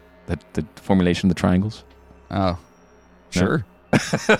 Do I look like I know math in any way, shape, math or is form? my favorite subject in school, man. I am a history nerd. I can handle it. Love science. Yeah. And I know everyone, math is part of science. Math is what makes science. I get it. But but whatever. I don't like it. So anyway, the dial also shows the sun's location on the ecliptic in relation to the current year's date. Mm-hmm. The ecliptic serves as a useful reference for determining the locations of the moon, the 5 planets known to the Greeks, and other celestial bodies whose orbits are similarly near to it. Yes. Right. So the locations of the bodies on the ecliptic were marked by at least 2 points. Well, yeah, it would have to be. Right. Right. The position of the moon was displayed by a lunar pointer. Okay. While the location of the mean sun? Yeah, there's a nice sun and a mean sun. Aw. Yeah. Bad sun. And the current date were also provided. Mean sun would mean like the main, the indirect. Right. I got you. Yeah. Yep. The moon position was the oldest known application of Epicyclic. Thank you. Yeah. Gearing. Okay. So 2 gears positioned so that one gear's center spins around the other center, making up an Epicyclic gear train. Yeah. Sometimes referred to as a planetary gear set. Okay. Okay, that makes sense. It makes sense, right? I like that. Yeah, okay. And it mimicked the acceleration and deceleration of the moon's elliptical orbit rather than being a simple mean moon indicator, because everyone likes the nice moon, that would signal movement uniformly across a circular orbit. Very good. Oh, passengers. Aren't you guys happy I'm back? Oh, my God. So the system followed the Metonic calendar, anticipated solar eclipses, and computed the times of various Panhellenic athletic competitions, including the ancient Olympic Games, according to recent research published in the journal Nature in July of 2008. Okay, that's cool. Mm-hmm. You know what I mean? Especially coming from such And so far back. Dude, and back then, the Olympic Games were like they were huge for them. They were huge. Yeah, I saw one of those. The snowboarding's pretty cool in that one. Yeah. Or shuffleboard. Yeah. No, that's my favorite one. Yeah, the When they come shuffleboard. with the broom and just kind of like... Yeah, that's curling, isn't it? Is that curdling? Is it not curdling? Oh, you're not curdling? Curling. Oh, curling. I believe that's what it's called. Why isn't are they curling things? Isn't that what it's called? Yeah, it is. I don't know. Yeah. Whatever. You know, my favorite portion of curling is when what's her face, the Hispanic maid comes out and starts cleaning it with Windex. Oh, no. No. So the names of the months on the instrument closely resemble those found on calendars from Epirus in northwest Greece and with Corfu, which was formerly known as Corcyra. Okay. And to be honest, these could all be made up. I have no idea. I made up a lot of this article. Did you? Yeah, this I would be so impressed if you did that. Swear to God, you would get such a high five. I had to read like 8 different freaking documents and theses and all this research crap, and I had to formulate and postulate this all onto a document for you guys to not understand. Oh, my God. So now 5 dials are located on the rear of the mechanism. Okay, Correct. The Metonic, Which we discussed. right, Saros, and 2 smaller ones, the so-called Olympiad dial, recently renamed the Games dial since it did not track Olympiad years. Okay, the 4-year cycle it closely matches is in the Heliad. Okay, and then there's the Calippic, Correct. a certain approximate common multiple of the synodic month and the tropical year that was put out by Callippus around 330 BC. Okay, but that's 330 BC, so that doesn't. So that was when his ideal came out. So they're saying that the mechanism was using his idea for the years and the months and stuff like that. Okay. It is a 76-year span that is an improvement over the Metonic cycle's 19 years. Because everybody back then had a voice and wanted their idea to be right. So you had all these different guys back then, and these researchers now are trying to say that this was used for this, but this style was used for this, so that they all collaborate together. So this was just one synonymous device that was able to be used with everyone's ideas. Kind of like now. Okay. Yeah. And then there's the Exeligmus, right? Yes. A time frame of 54 years, 33 days, over which further eclipses with the same characteristics and position may be predicted. Correct. So this thing has all these different things on it. All of this. And there's more. Like I said, that they still don't know what it's used for. Like they're associating that back dial to be portioned for the games because it's the only thing that makes sense for every 4 years. What else happens every 4 years? Nothing really. Right. You know what I mean? So Then? Yeah. So they're sort of like, maybe it was for the games. I don't know. Fuck if I know. Maybe it was like a trophy for somebody That's what I'm going that may have won like the Olympics or you know what I mean? Someone just threw a bunch of shit together and said, that's what it's for. What if it... Hold on a second. What if none of it's supposed to actually work? What if it's just supposed to be a visual like thing? And we've got all these nerds going, no, it's got to do, it's the eclipses and stuff. And in reality, it's nothing. Well, I mean... Someone just took a hodgepodge of shit and put it together. It'd be funny if that were the actual That'd be case, amazing. Because there's a lot of math that makes it work. If that weren't Yeah, the I guess case. that's true. So it's Yeah. like weird. Yeah. Sure, just blow my theory out of the water. So both the front and rear doors of the wooden casing that houses the mechanism have inscriptions on them. The instruction manual looks to be behind the rear door of it, okay? And it says, quote, 76 years, 19 years is inscribed on one of its parts, denoting the Calippic and Metonic cycles. Right. 223 is inscribed for the Saros cycle, also written on there. And another piece of it has the phrase, quote, go fuck yourself. Pretty much. On it. No. It says, on the spiral subdivisions 235, which alludes to the Metonic dial. So like I said, there's every single part has something to do with somebody else's idea for a calendar, for the eclipses, the zodiacs, like all this shit just hodgepodge together. This is how you open up demon portals.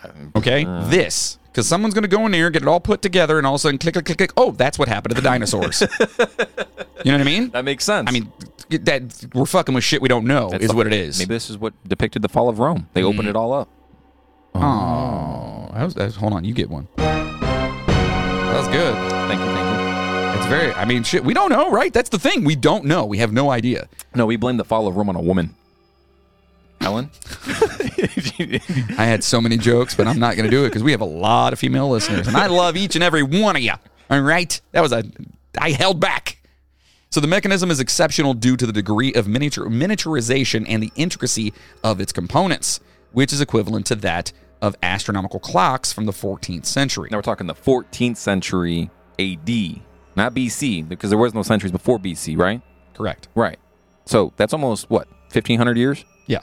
After. That we actually have astronomical clocks that were made for keeping track of the placement of moons, planets, comets, Satellites. So yeah, you're talking like way ahead of the curve. Yeah. Okay, so now I believe in time travel. Anyway, so although mechanism specialist Michael Wright has argued that the Greeks of this era were capable of designing a system with many more gears, it includes at least 30. So in other words, he's saying, listen, he's one of those guys like, psh, yeah, they could do that. Yeah. Of course they could do that. I could build that with my eyes closed. Right. Shut up, Michael. Fuck out of here, you nerd. So whether the device contained signs for each of the 5 planets known to the ancient Greeks is a subject of significant controversy, with the exception of one 63-toothed gear that is otherwise unaccounted for. Also, they're missing. That's the one they're missing. Right. So that's how you open up the demon portal. And that's what I was thinking, that this is a piece of a bigger computer, quote unquote. So hold on. Are you saying that the mechanism itself is just a piece of something? You think that's a piece of something? Because there's pieces that are missing off of here, and that should interlock with another piece that could also have something else that correlates with it. Holy shit. Right. Now we're talking even smaller scale. Now we're going onto the Earth and talking about the Earth scales and all the different times and forecast. Maybe they were freaking predicting weather with this shit. You know what I mean? Oh my god, dude, this thing is fucking crazy. Right. See, this part of it I love, but we should have just left all that fucking nerd shit out. I liked it. Because I have my brain, I swear, if I hear one more number, like it's gonna fall out of my ear. For real. Like a 7's just gonna go, you know what I mean? Right under the fucking. So it is quite likely that the mechanism featured additional gearing that was either removed before being placed on board the ship or lost in or after the shipwreck due to the enormous gap between the mean sun gear and the front of the box, as well as the size and mechanical characteristics on the mean sun gear. Right. So in other words, yeah, this is a smaller component of something. It's got to be a smaller component of something. That is nuts. Could they not just replicate that gear, that 63-tooth gear? They've tried doing stuff like that, but they don't know what that would be used for. Like, they don't know if it's part of another something or if it's just to be used in that. Oh, okay, I see what you're saying. Yeah. All right. So numerous attempts to mimic what the Greeks of the time would have done have been made as a result of the absence of evidence and the nature of the front section of the mechanism. And, of course, various solutions have been proposed as a result of the lack of evidence. Of course, everyone's fucking, oh, yeah, look, Michael Wright, he's coming up on here now. God, this guy. Oh, I believe the Greeks can do it. They could do anything they want. You know what? They built me. Damn it. I don't know. So Michael Wright was the first to create a model that included a simulation of a feature planetarian system in addition to the existing mechanism. He said that corrections for the deeper, more fundamental solar anomaly would have been undertaken in addition to the lunar anomaly, known as the first anomaly, along with the well-known mean sun, or the present sun. That's the sun that's there now. Correct, what you can see. Currently. Yes. Lasers. Lasers. Got sharks with freaking lasers in their freaking heads. I love you, son. Oh my. Scotty Dote. And the lunar pointers. He also provided pointers for this real sun, and then Mercury, Venus, Mars, Jupiter, and Saturn. Right? Yes. All right. So a solution that differs significantly from old fucking dickhead Wright's was published by Evans, Carman, and Thorndike. Boy, do I feel bad for that guy's name. Their suggestion focused on the uneven spacing of uneven spacing of the letters on the front of the clock face, which seemed to them to imply an off-center sun indication arrangement. Okay, by eliminating the requirement to imitate the solar anomaly, this would simplify the mechanism. Okay. Additionally, they proposed that simple dials for each individual planet would display data such as significant planetary cycle events, initial and final appearances in the night sky, and apparent direction changes rather than accurate planetary indication, which is rendered impossible by the offset inscription. So, that's crazy. Right. So, in other words, like okay, how do I even... So if it's direct and to like whatever in perfectly in line, then you can kind of figure that up. But if it's actually off center a little bit, right? Then did someone just fuck up? That's what they're kind of either thinking that it's. Now this is where like now, it hold comes on. to me. You made something this fucking intricate, and you're gonna fuck up on that, right? On the one little. I don't buy that. Nope. Yep. I don't buy that. There's a reason for it. Compared to Wright's concept, this system would result in a far more straightforward gear system with significantly lower forces and complexity. So what these guys are He's saying... a party pooper. Yeah, Anyway. these guys are saying that they weren't that smart. So Wright was like, oh, man, these guys are fucking brilliant scientists, man. They're, like, way ahead of their time. These guys are like, nah, man, these guys is idiots. They went simple on it. This is what this is used for, but because they messed up here, it's not going to work for this now. But, I mean, what's the whole Occam's razor thing? You know what I mean? Like, you know, I don't know. Who am I? Anyway, so after much investigation and labor, Freeth and Jones released their idea in 2012. They developed a concise and workable answer to the planetary indicator puzzle. They also suggest that the date pointer, which displays the mean position of the sun and the date on the month dial, be separated to display the solar anomaly, okay, which basically the sun's apparent location in the zodiac dial. Right. If the two dials are properly synced, Wright's front panel display may be shown on the other dials as well. So now that point right there, being properly synced, is what brings me back to there had to have been another device to synchronize these. Because how else do you base something off of if it's just one dude like, oh yeah, these have to be in line right here. And if that dude dies and doesn't write anything down on it, how the fuck you know it's supposed to be right there? You know what I mean? Yeah. So there had to have been something else that positioned those two, basically what those were based off of, kind of like the atomic time. Like it's based off of the decay of neutronic fucking particles on, what is it, cesium-238 or some shit like that? No? What? I don't, man, listen, I just stroked out during that whole thing that you just said. Like, my face feels like it's drooping. You heard numbers and they just went... Exactly. I'm telling you, that's what happens every time. I'm like a fucking deer in headlights. Just... You could literally be telling me the most important thing in the world. It wasn't cesium, it was cobalt. Never mind. Whatever. Yeah. You should see me when I go to the doctor and they take my blood pressure. She's like, yeah, it's 755 over 850. I'm just like, that's fucking high. No, I don't know. I'm not saying it. I don't know what that... I'm just making a hypothetical number. Do we need to be worried about you? Yeah, of course. Do I have to worry about me just overdosing on numbers here? So, however, unlike Wright's model, this one is simply a 3D computer simulation that has not been physically constructed. Right. So they're basically putting a bunch of numbers together and saying that this would have been what they would have done kind of thing. Right. So, I don't know. I know. So let's talk about some similar devices here. Cool. All right, let's get the fuck off this Antikythera thing for a second because, good God. Anyway, a 1st century BC philosophical debate by Cicero, De Republica, discusses two devices that some contemporary authors believe to be some sort of planetarium or orrery. Forecasting the motions of the sun, moon, and 5 planets known at the time. Now, he was around in 54 to 51 BC. Correct. So this would have been 200 years after that this was supposedly made, the Antikythera mechanism. Supposedly. Right. Yes. So, after Archimedes, his demise at the siege of Syracuse in 212 BC, the Roman commander Marcus Claudius Marcellus... Shut up. Took both of them to Rome. Right. Okay? All right. One of these devices was the sole thing Marcellus preserved during the siege because of his admiration for Archimedes. All right. The second was placed in the Temple of Virtue. The Temple of Virtue. Ooh. That's where Indiana Jones is hanging out right now. Oh. Yeah. That's not the Temple of Doom? No. Temple of Virtue. He's, enjoying his time. Oh. Taking it nice and slow. He should. He works hard. He does. Yes. The instrument was kept as a family heirloom, and according to Philus, who was present during a conversation, Cicero imagined had taken place in, oh my God, this name, Scipio Aemilianus's villa. Next one's even better. Yeah, in the year of 129 BC. Gaius Hold on. Gaius Sulpicius Gallus. Sulpicius. Some dude whose initials are GSG, who served as consul with Marcellus's nephew in 166 BC and is credited by Pliny the Elder, by the way, a delicious beer, with being the first Roman to have written a book explaining solar and lunar eclipses, gave both a learned explanation and working demonstrations of the device. Okay? Yes. So they got the two of these. Mm-hmm. One he kept, the other one he put in the Indiana Jones's temple. Yeah.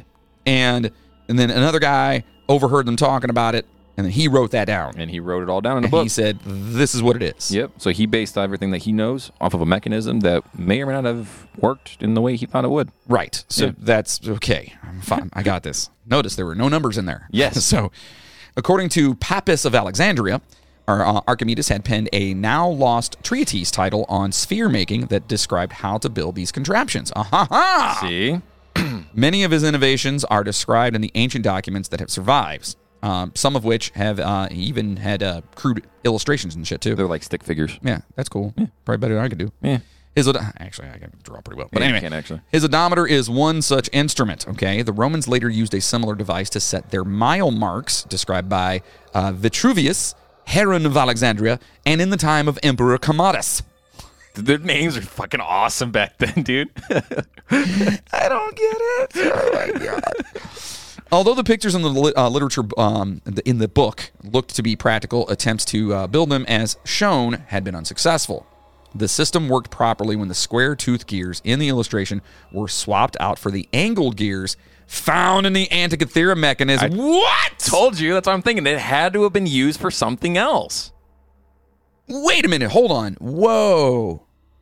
That's fucking wild. I did not know that. That's cool as shit. So this technique existed as early as the 3rd century BC, if Cicero's story is accurate, okay? Mm-hmm. Later Roman authors, including... Lactantius. Like Tantius? and Divinarum Institutionum Libra 7. Yeah, that's Latin. Yeah. Then Claudian, not going to say the rest, and Proclus. Fuck these guys. In the 4th and 5th century also made reference to Archimedes' invention. I honestly need to read up more on Archimedes because he sounds like a fucking brilliant person. Freaking way ahead of his time. The Yeah. Da Vinci of his time, basically. Cicero also said that another such device was built, quote, recently by his friend Poseidonus. Quote, each one of the revolutions of which brings about the same movement in the sun and moon and 5 wandering stars as is brought about each day and night in the heavens. So it's basically the same fucking concept. Yeah. Literally the exact same thing. Given that the third device was almost certainly in Poseidonus' possession by that time, and that both the Archimedes made and Cicero mentioned machines were found in Rome at least 30 years after the shipwreck's estimated date, it is unlikely that any one of those machines was the Antikythera. I was doing so well. Antikythera mechanism discovered in the wreck. So they're saying that they wouldn't I get correlate it. to it. Okay. So, but the way I look at it, though, is there had to have been documentation written down somewhere that these guys were basing their mechanisms off of to correlate that with this mechanism. Why else would you be transporting it from this location to the next location if you weren't going to be using it in your mechanism? Whether it's 30, 40, 50, 60 years later, it's still technically in one of their lifetimes. So, okay, so basically what this is saying here is that they may have, there was a hypothesis that what they found may have been one of those other mechanisms. Right. But then they're determining that that's not possible. Right. Okay. Now I got it. Yeah. Catching up, mustard? Yeah. All right. So the researchers who rebuilt the Antikythera mechanism concur that it was too complex to have been a singular invention. Okay? So in other words, there's something else. There's something else. What the fuck? Yeah. The proof that the Antikythera mechanism was not unique strengthens the argument that there was a tradition of complex mechanical technology in ancient Greece that was later, at least in part, transmitted to the Byzantine and Islamic worlds. Ha! I'm okay. During the Middle Ages, complex mechanical devices that were still simpler than the Antikythera mechanism were built in these cultures. A 5th or 6th century Byzantine Empire geared calendar fragment, damn it, that's a weird word, their geared calendar fragment that was mounted to a sundial and maybe used to help tell time has actually been discovered. Right. Okay. So the Caliph of Baghdad, see, I can pronounce that. That's good. Thank you. Commissioned Bani... Yep, I talk way too soon, don't I? Bani Mrs. Khatib al-Hilal, also known as the Book of Ingenious Devices. That sounds awesome. Anyway, they found this and was commissioned in the early 9th century A.D. Over 100 mechanical devices were detailed in this document, some of which may have been found in Masonic manuscripts from antiquity. Around 1,000, the scholar Al-Baruni described a geared calendar that was comparable to the Byzantine mechanism. And a 13th century astrolabe? Yeah, I think so, yeah. Okay. Also had a clockwork system that is similar to it. Okay. It's probable that this medieval technology was brought to Europe and had a part in the region's development of mechanical clocks. Now, see, with all of this going on, It kind of brings me back to... Do I have blood coming out of my ears yet? No, but your Is my eye twitching? Yeah. So, but what brings me back to all of this, though, which I think is kind of crazy, is that maybe this was kind of used in some sort of automatonic creation. You know what I mean? Whether it's... They were building robots? That's what I'm kind of thinking that they were trying to do with it. Because why else would you have so many freaking ticks and gears and stuff for it to just be used as a fucking sundial? The ancient Grecians were making a robot. And it probably had a hairy chest. Ah! Just saying. Sorry, just kidding. I have an uncle. Well, you also have an uncle, a great uncle, who's very, very Greek. Very Greek? Very Greek, yeah. He's amazing. So Su Song, a Chinese polymath. I don't like that word in so many different, because it says math and poly meaning more than one. Yep. Don't like it. More math. Yep. Built a mechanical clock tower in the 11th century that, among other things, measured the positions of several stars and planets that were shown on an armillary sphere that spun mechanically. Okay? So that's pretty cool when you think about, again, what people are able to come up with. Yep. Just, you're looking at something up there and they're like, well, and not only that, hold on, let me back that up real fast. I think people nowadays we don't care. We don't try as hard as they did back then. Back then, they're like... Well, because they didn't understand it, so they wanted to figure out how to understand it. But even today, though, we still don't understand almost everything that's out there. That's why everything's called a fucking theory. Science is based on theories, and science is always ever changing. Correct. You have to have... you can prove what's here right now, but that doesn't mean that that's not going to change, because if something else pops up, that's just going to disprove what was already proven. Right. That's what science is. Yeah. So... Why, and I love that there are so many people out here that, not so many. There are a lot of people, scientists nowadays, that are still trying to do this kind of stuff. Right. Like we were talking about Neil deGrasse Tyson. Those kinds of guys. Bill Nye the Science Guy. He's actually pretty smart, too. Yeah. He's funny, too. Anyway, what I'm saying is that those guys are the anomalies now. Right. Where back then, it was like that was the thing. Yeah. That's who you were. Yeah. You were like, you were a godlike to like the kings and everybody else. Like, you walked in there and you were, freaking, what's the guy's name that I said was super smart? I don't know. Su Song. Archimedes? Yeah, that guy. Yeah. He walked in and I guarantee he probably had like, I don't know, a whole harem of women and everything else because, you know what I mean? They were looked at like, well, we don't know what the fuck's going on. Right. This motherfucker doesn't even know what's going on. Mm-hmm. Give that motherfucker anything he wants. You know what I mean? That's pretty much what it came down to. Right. And I feel like today it's almost... like we were in high school and shit like that. You were shunned and picked on because you were a nerd. Right. Because you knew a thing or two. Yeah, you were a dork and you were like, oh, I like this. Yeah. And now, I don't know. Anyway, I'll get off my soapbox there. Anyway, there it is. All right. Anyway, if you guys have kids out there, get them into shit like this. Oh, hell yeah. The next inventors are alive today. They are. The guys and girls who are going to come up with the next big thing, they're alive right now. You know what I mean? So let's push them. Not push. You know what I'm saying? Let's help them. Let's guide them. Guide. There it is. Unless you're my kids, and then I'll push the fuck out of them. I'm just kidding. All right. So now let's go to a little bit of a conspiracy corner over here, huh? Yeah. All right. This is going to blow your mind a little bit. Yeah. All right. It's been blowing pretty hard here. Yeah. That sounded really bad. But bit. So the Antikythera. What the fuck? The Antikythera mechanism was thought to have been created between 150 and 100 BCE at first. Mm-hmm. But recent research dates its development to approximately 205 BCE, right? Mm-hmm. It's interesting that this technology seems to have just vanished because comparable items didn't start turning up until the 14th century. We talked about this earlier. Right. But why did the ancient Greeks permit such a significant development to be forgotten over time? Yeah. That's a good point, too. So now it kind of believes... So what they originally were thinking was that with the rise of Julius Caesar and him taking over a bunch of fucking shit, that he didn't like it, so he made sure it was destroyed. As we all know, history is written by the victor. So if they were to, Oh, yeah, if they didn't want you to know something, they just took it out. Or if he just didn't like it and was like, that's too complicated. Numbers don't make sense to me. Burn it. Just let it... Listen. I'm going to be a delicious dressing one day. Take that. Get the fuck out of here. I don't care what that does. Do I look up at the stars? I don't give a shit. You know what I mean? I don't know why he sounds like that. It's totally not Grecian in any way. Yeah, but anyway. But no, I guess that kind of, that doesn't really make a lot of sense that if it was such a, or maybe they didn't know that it was such a prominent thing. Yeah, like a maybe it was being made under like hush hush. That's what I was thinking, that there's some sort of secrecy behind this, because otherwise why wouldn't you have things documented down?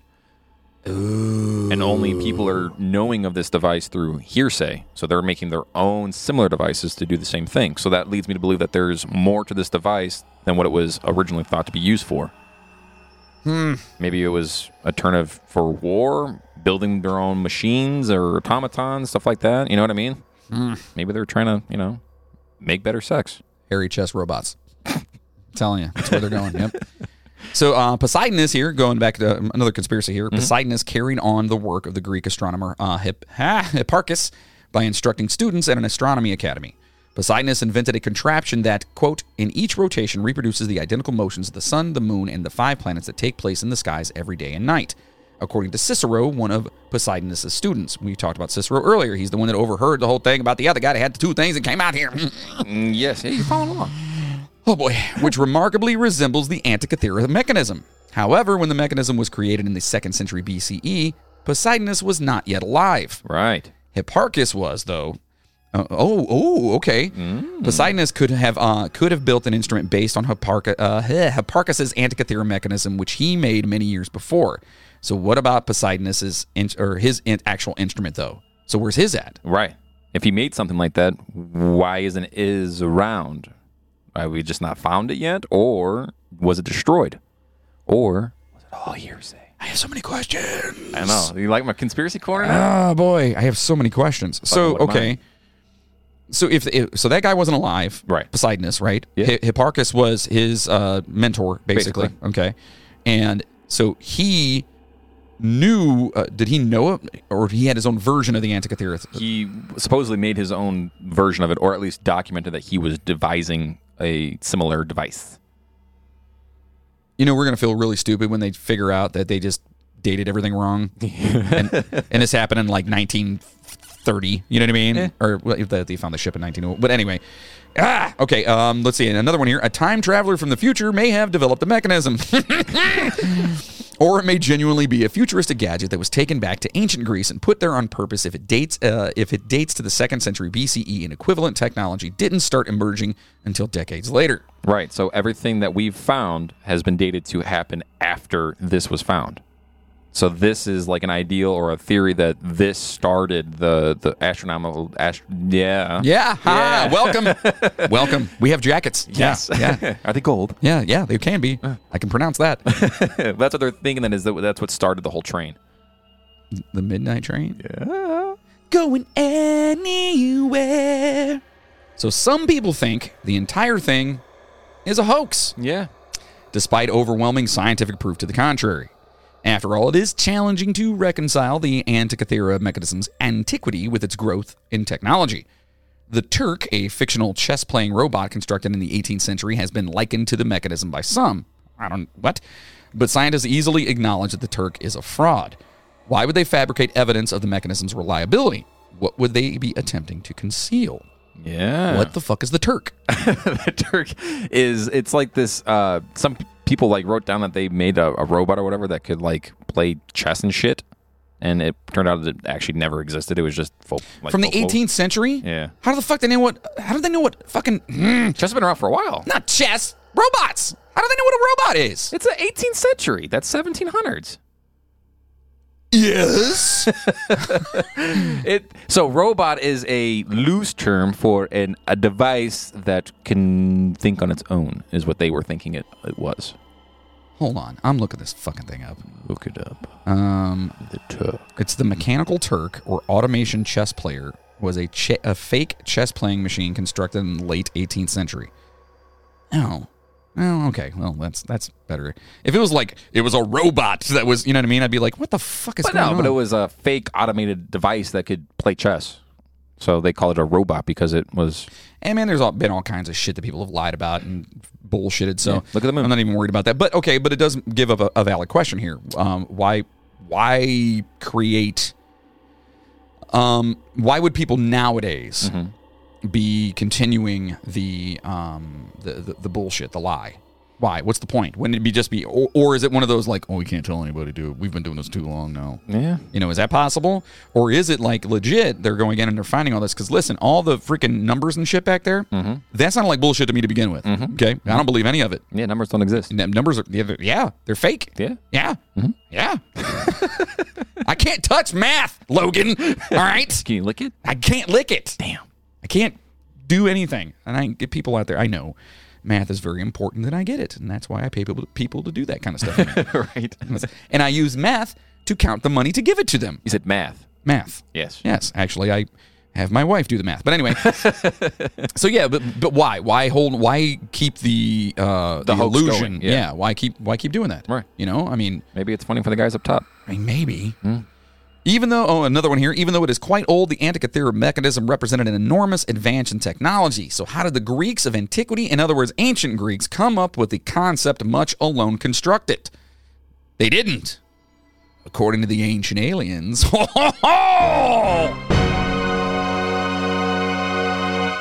Yeah, I said this a couple times. So. Quote, beings with advanced knowledge of astronomical bodies, mathematics, and precision engineering tools created the device or gave the knowledge for its creation to someone during the 1st century BC.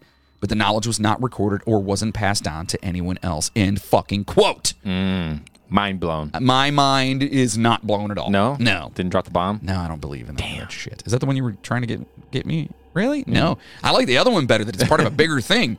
Because I don't know. You never know, man. Ancient aliens. So this was all aliens came down, man, and they, at the turn of the century.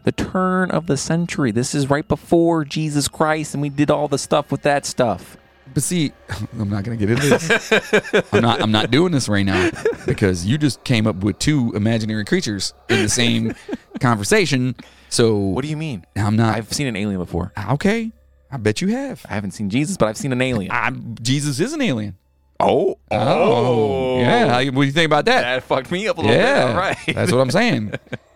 But that there is a what is it? Nightbreed. Nightbreed. Amazing movie. If you ever get a chance, obviously I know you haven't seen it. Yeah. I believe it's Clive Barker that directed it. I believe so. Oh yeah. And at one end, he's like, God is an alien, and it's one of those like moments where you're like, oh shit. I mean, it kind of makes sense. Yeah, I mean, maybe.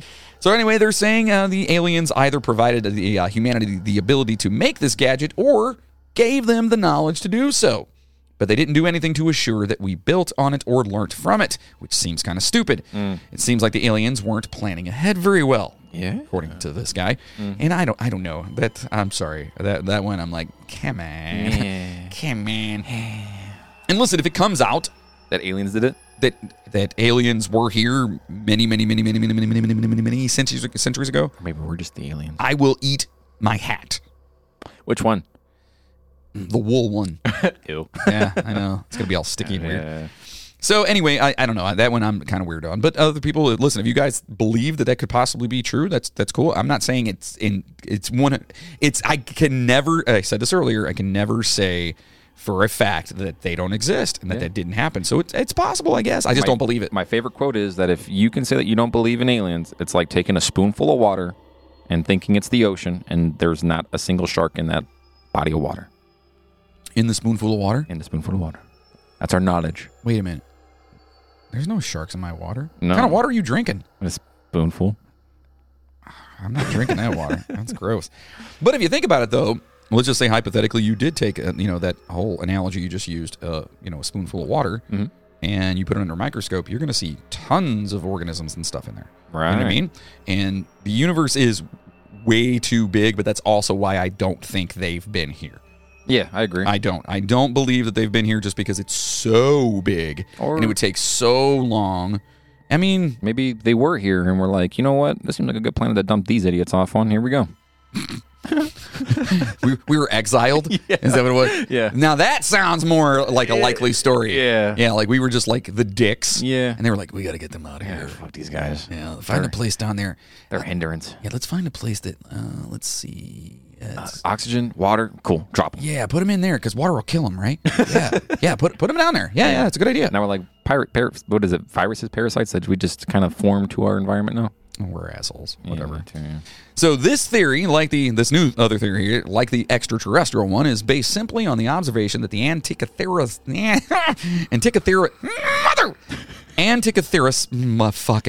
mechanism seems to be too technologically sophisticated for its period. Okay, now I get that. It does sound very sophisticated. Yeah. But, I mean, if you're saying that just a few years later or centuries later that something else was created similarly, then you can't negate that. No, but you're also talking damn near close to 1,000 years later, though. Yeah.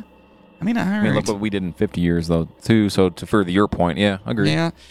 So this goes on to say the mythical Atlantis was a highly developed metropolis that vanished into the ocean, or was it? Many people think that the city genuinely exists, despite the fact that Plato only described it in a sequence of allegories. Yes, Al Gore was the guy who... Al Gore? Yeah. Oh, really? Yeah. So Plato and Al Gore were hanging out? Yeah, they were friends. Have you seen how old Al Gore is? Pretty fucking wild. Yeah. But I don't know. I like Plato because he came out with that cool stuff that kids play with, right? Yeah, just don't lick it. It's really salty. Yeah, it's salty. Yeah, it's gross. Salty. Yeah. And then it gets in the damn carpet.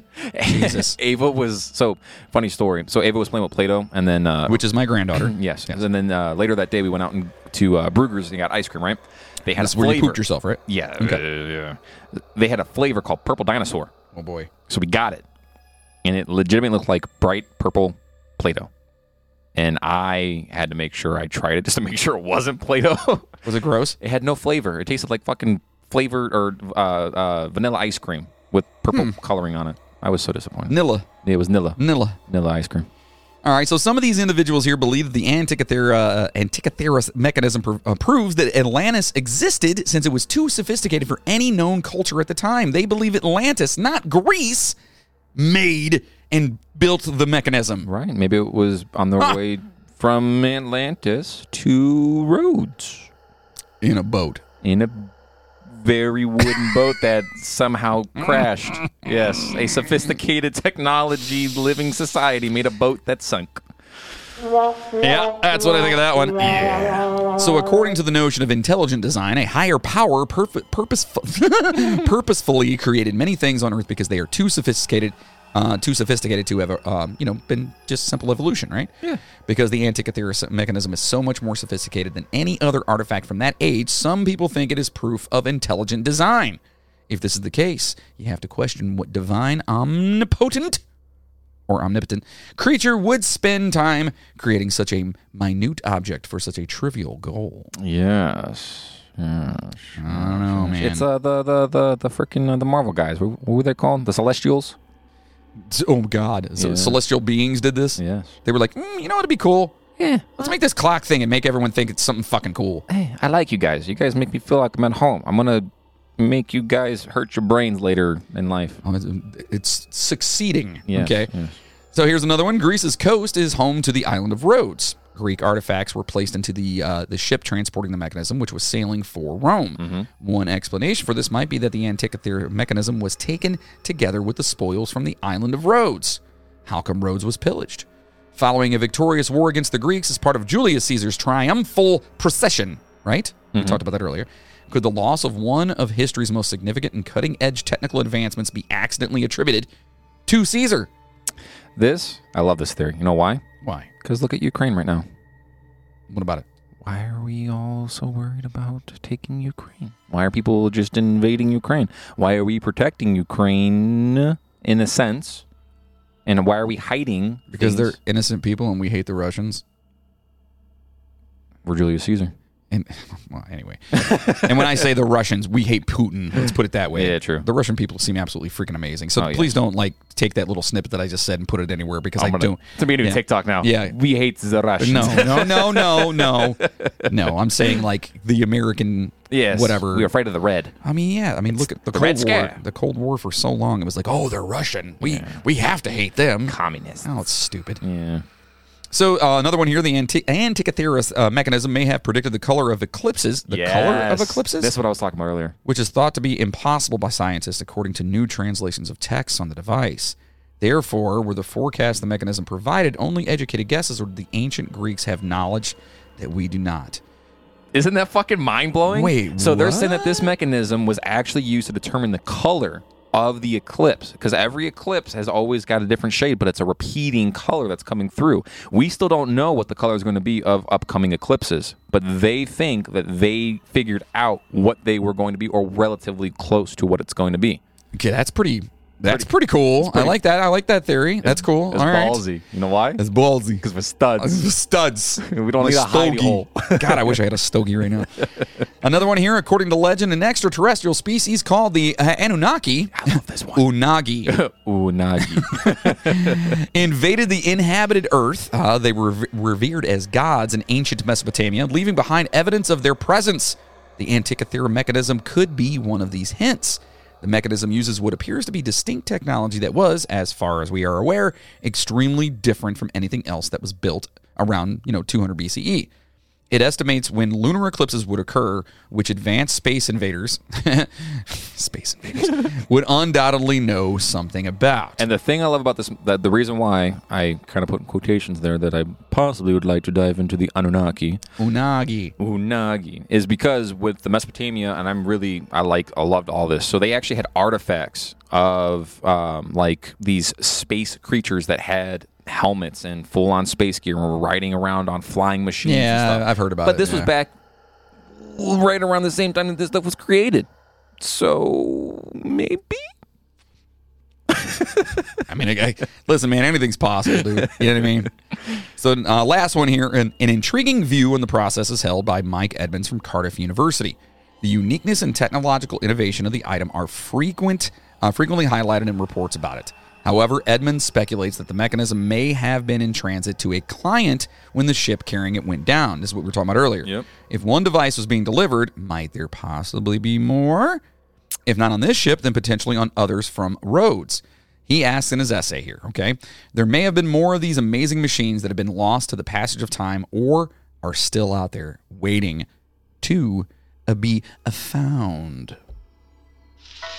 And now, boys and girls, it's your favorite part of the show, the movie review. Which top 10 movies will make the cut today? All right, so today in the movies, we're going to be talking about the top movies from the future. So cool. Right? Yes. Well, those movies that were kind of like had futuristic overtones to them, correct? More so that these movies were made from the future. Yeah, think about that. Wait, what? Yeah. Man, my brain hurts, dude. I don't even know what's going on I anymore. gotta fuck with the mind a little bit more, you know? So now here's movies boy. that fuck with your mind. We'll do the top 10 here. We got the first one here is 2016's Inferno. Okay, Dan Brown's Inferno may not seem the obvious choice for a list of sci-fi movies that shed light on emerging trends in science and technology. This is coming from filmsfromthefuture.com, which is hilarious. Mm-hmm. But beneath the shallow, cliffhanger-driven mindlessness, which I must confess I rather enjoy, this guy says, it touches on some surprisingly complex issues. The movie's buoyed along by the... I'm not going to read all this. Anyway, Yeah, there's a lot. have I seen this? Have you seen Inferno? I've never seen Inferno, no. It's got All Tom right. Hanks in it, though. It's got Tom Hanks in it. Anyway, moving on. Next one here, The Man in the White Suit. Mm-hmm. All right, from 1951. While Transcendence is firmly fixed in Fantasyland and how it depicts emerging technologies, the 1951 Ealing comedy, The Man in the White Suit, is definitely not. Despite its age, there's no apostrophe there. That bothers me. This is possibly one of the best films around in how it depicts the emergence of new technological capabilities and the social challenges that can result. Never seen that one either. Same. Yeah. A couple of these, you know. Not shocked at all. Aw. Next one here is Transcendence from 2014. This is with your boy, the one and only Johnny Depp. Oh, I was going to say freaking Jimmy Page. No. What? Oh, damn. No. Led Zeppelin? No. So Transcendence is a movie about AI, nanotechnology, and the singularity, the point at which machines become so powerful that all bets are off when it comes to predicting the future. It's not a great movie, but it's a great way of exploring the myths and the realities around converging technologies. I don't think I've seen that either. Yeah, I haven't seen it Boy, either. I'm hitting and missing all over here. I know, right? I have seen this one, and holy shit, is it weird. Yeah. Next one, 2014, Ex Machina. Yeah. That was Ex Machina. No, it's Ex Machina. Machina? Machina. Like Machina Island? I don't know. It's just fucking called Ex Machina. I don't know. So there are a lot of sci-fi movies around about the rise of intelligent machines. Most end up with humans being mercilessly crushed beneath the feet of their AI overlords. Terminator style here. Ex Machina, though, takes a subtler and altogether more sinister approach. Learning from the searches conducted by users of a very Google-like search engine, the movie's AI, Ava, discovers how to achieve her goals through manipulating people. Have you seen this, Ex Machina? No. It's got the guy that plays Bing Bong Boom. He plays that. Oh my God! Hold on. Does it say his name in here? Whatever. He plays Moon Knight. Oh, the guy who played in X-Men 2. Yes. Apocalypse. He's in that. Yes. Yeah. He's in that as well as this other nerdy dude or whatever. And basically, the guy falls in love with a robot. Nice. And not to spoil it, but it's kind of old. It's like 8 years old now. Yeah, a little bit. Yeah. The robot has very nefarious things going on. Yes. Like killing everyone and trying to take control. Next one here, 1995's Ghost in the Shell. Love this movie. Love it. It is, what do they call it? It's not manga. It's Japanimation. Yeah, right? Japanimation, anime, whatever you want to call it. Anime, that's the word I was looking for. Great movie. Yes. Forget the ghost of a movie remake, because I didn't get to see that. I didn't see it either, but I heard it. I heard it sucked. Yeah. Anyway, it came out in 2017. In contrast, the original Ghost in the Shell is a masterpiece of meditation around what it means to be human in an age of body augmentation.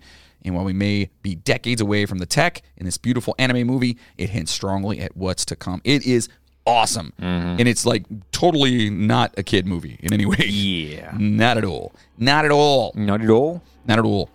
Next one up is 2013's Elysium. Seen this. Yeah? Have you? Yeah.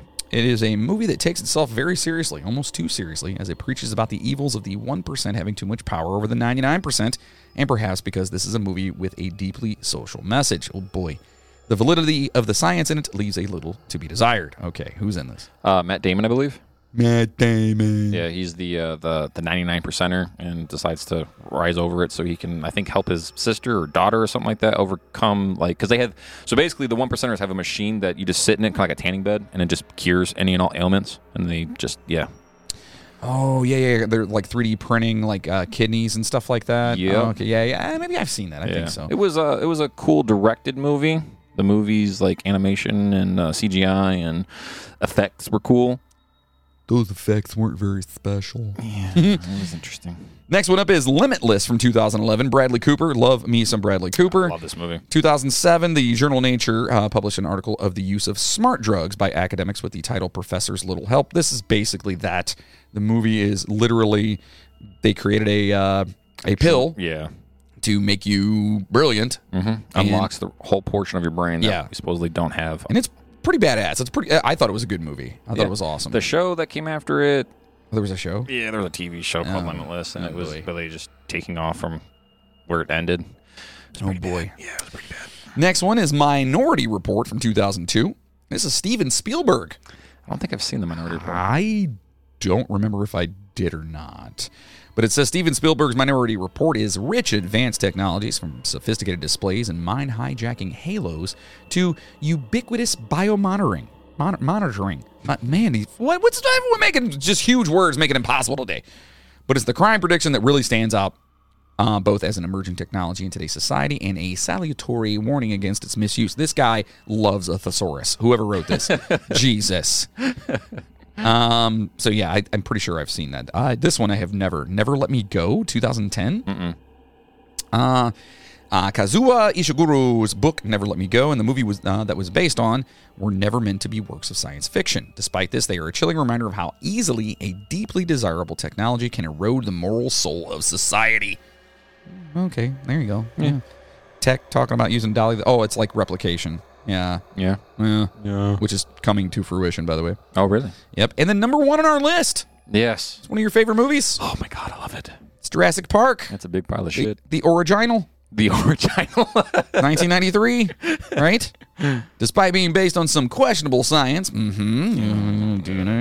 Steven Spielberg's classic is a wonderful jumping off point for exploring. You know what? I don't have to do this because you guys know fucking Jurassic Park. If you've never seen Jurassic Park, I'm ashamed of you. You know, if you've never seen Jurassic Park, you get up out of your seat right now. And go watch it? Keep your earbuds in. Yes. But then just, again, and I've said this many times, just run as fast as you can into a door.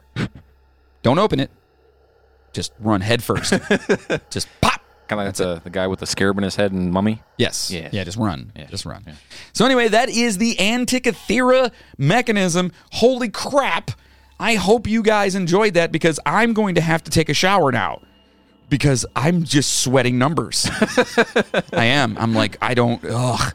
So yes, the first part told all about it. The second part actually is pretty cool because we don't know what this damn thing is. We still don't. We don't know what it does. We have speculation, and it's super cool, and they're still working on it, so that means we are going to have updates, which is going to be even cooler because maybe we find out what it is. Yeah. In real time. In meantime. Meantime? Is that what they call it? In the meantime. Yeah. Seriously? Really? Wow. You didn't know that. Yeah, I did. You son of a bitch. Hey, I'm smarter than I look, man. Thank God. Anyway, so make sure to stop over to our official website, themidnighttrainpodcast.com. At our website, you can buy some super sweet merchandise at our store where you can find our Duke of Fingerbum shirts, the Don't Be a DeSalvo, the America's second favorite podcast shirt. Probably. That one's coming. So many cool things. The Jersey Raccoon, hats, phone cases, so much more over there. Get over there and support the show. Do what you can. Sign up for Patreon while you're over there. Also, you can go and help our sponsors out and let them know that we love them, like Dr. Squatch Soap. I'm using this new one. Oh, yeah? So it's black. Is that what I'm smelling? Huh? Is that what I'm smelling? No, does it stink or does it smell good? That smells like numbers. Yes. I'm washing my ass with a number 6. It's Dr. Squatch Soap. Get over there. Get 20% off your first subscription. Just head to themidnighttrainpodcast.com. Click on sponsors. Click on the banner and use the promo code DSC Squatch 20. It's in there. You'll get it. And you'll get the best damn soap because it's amazing. We're also working on some new sponsors and whatnot. So that'll be I got some things working. You know what I'm saying? Wow. And do us a favor, get over there and sign up for Patreon. Because not only do you get bonuses from the Midnight Train, but you get them from Icons and Outlaws. Yeah. And you get the songs that we release ahead of everybody else. Yeah. So you might want to get over there and do that. Seriously, it's $5. Right. It's $5. Right. And I know you're thinking to yourself, man, I can get one whole tank of gas right now. A whole gallon. That's what I mean. Why do I keep saying tank? I think, what is this, the fucking 60s? Dude, my brain hurts. Numbers. You did this to me. You're welcome. Anyway, get over there, sign up, be cool. You get all kinds of cool stuff over there, too. Like, there's other different tiers and whatnot, but it is a super fun place. And, like, all of our poopers and the Patreon supporters, they're just amazing people. They are. They really are. And I just can't tell you how much I love you guys. So get over there, do that. So in saying that, now where's my little... Oh, it was really loud. I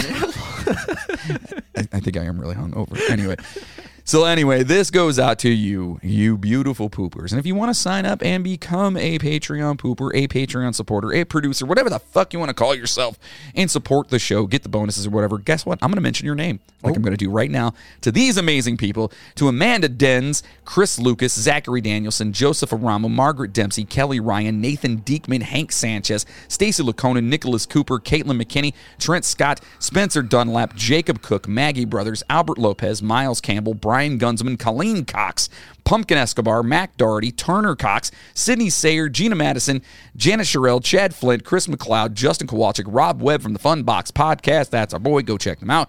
Christina Skelton and Jessica Bartolome from the Sisters Skelton Podcast. Maria Gibbs, Chainsaw. What the fuck? Jigsaw, Rick Resler, Courtney Batchelor, Katie Brabenek, and, of course, our boy, Bill Birch. You want to try it? Oh, good for you. I don't know why that sounded painful. It felt painful. That's amazing. Mainly because I kind of forgot what it was for a second there. So listen, spread the word for us, please. And if you want your name to be mentioned on the show and for us to be forever grateful, just become a Patreon producer. And listen, I understand. This is the very last thing I'm going to say. I know this is like another one of those like nerdy ones that has a lot of information in there, and it could be a bit overwhelming, but we try to include all kinds of different stuff because, again, this is technically unsolved. We don't know what this damn thing does. Correct. And it's sitting there, and these nerds are trying to figure it out, people that are way smarter than we are. Yeah. At least I am. Yeah. Hey, damn. Getting beat up on all sides of it. Anyway, so it's just a really cool thing. So thank you for listening, and stay safe out there. And as always, Choo-choo, motherfucker! that was weird. Sorry. Now go home and get your fucking shine box.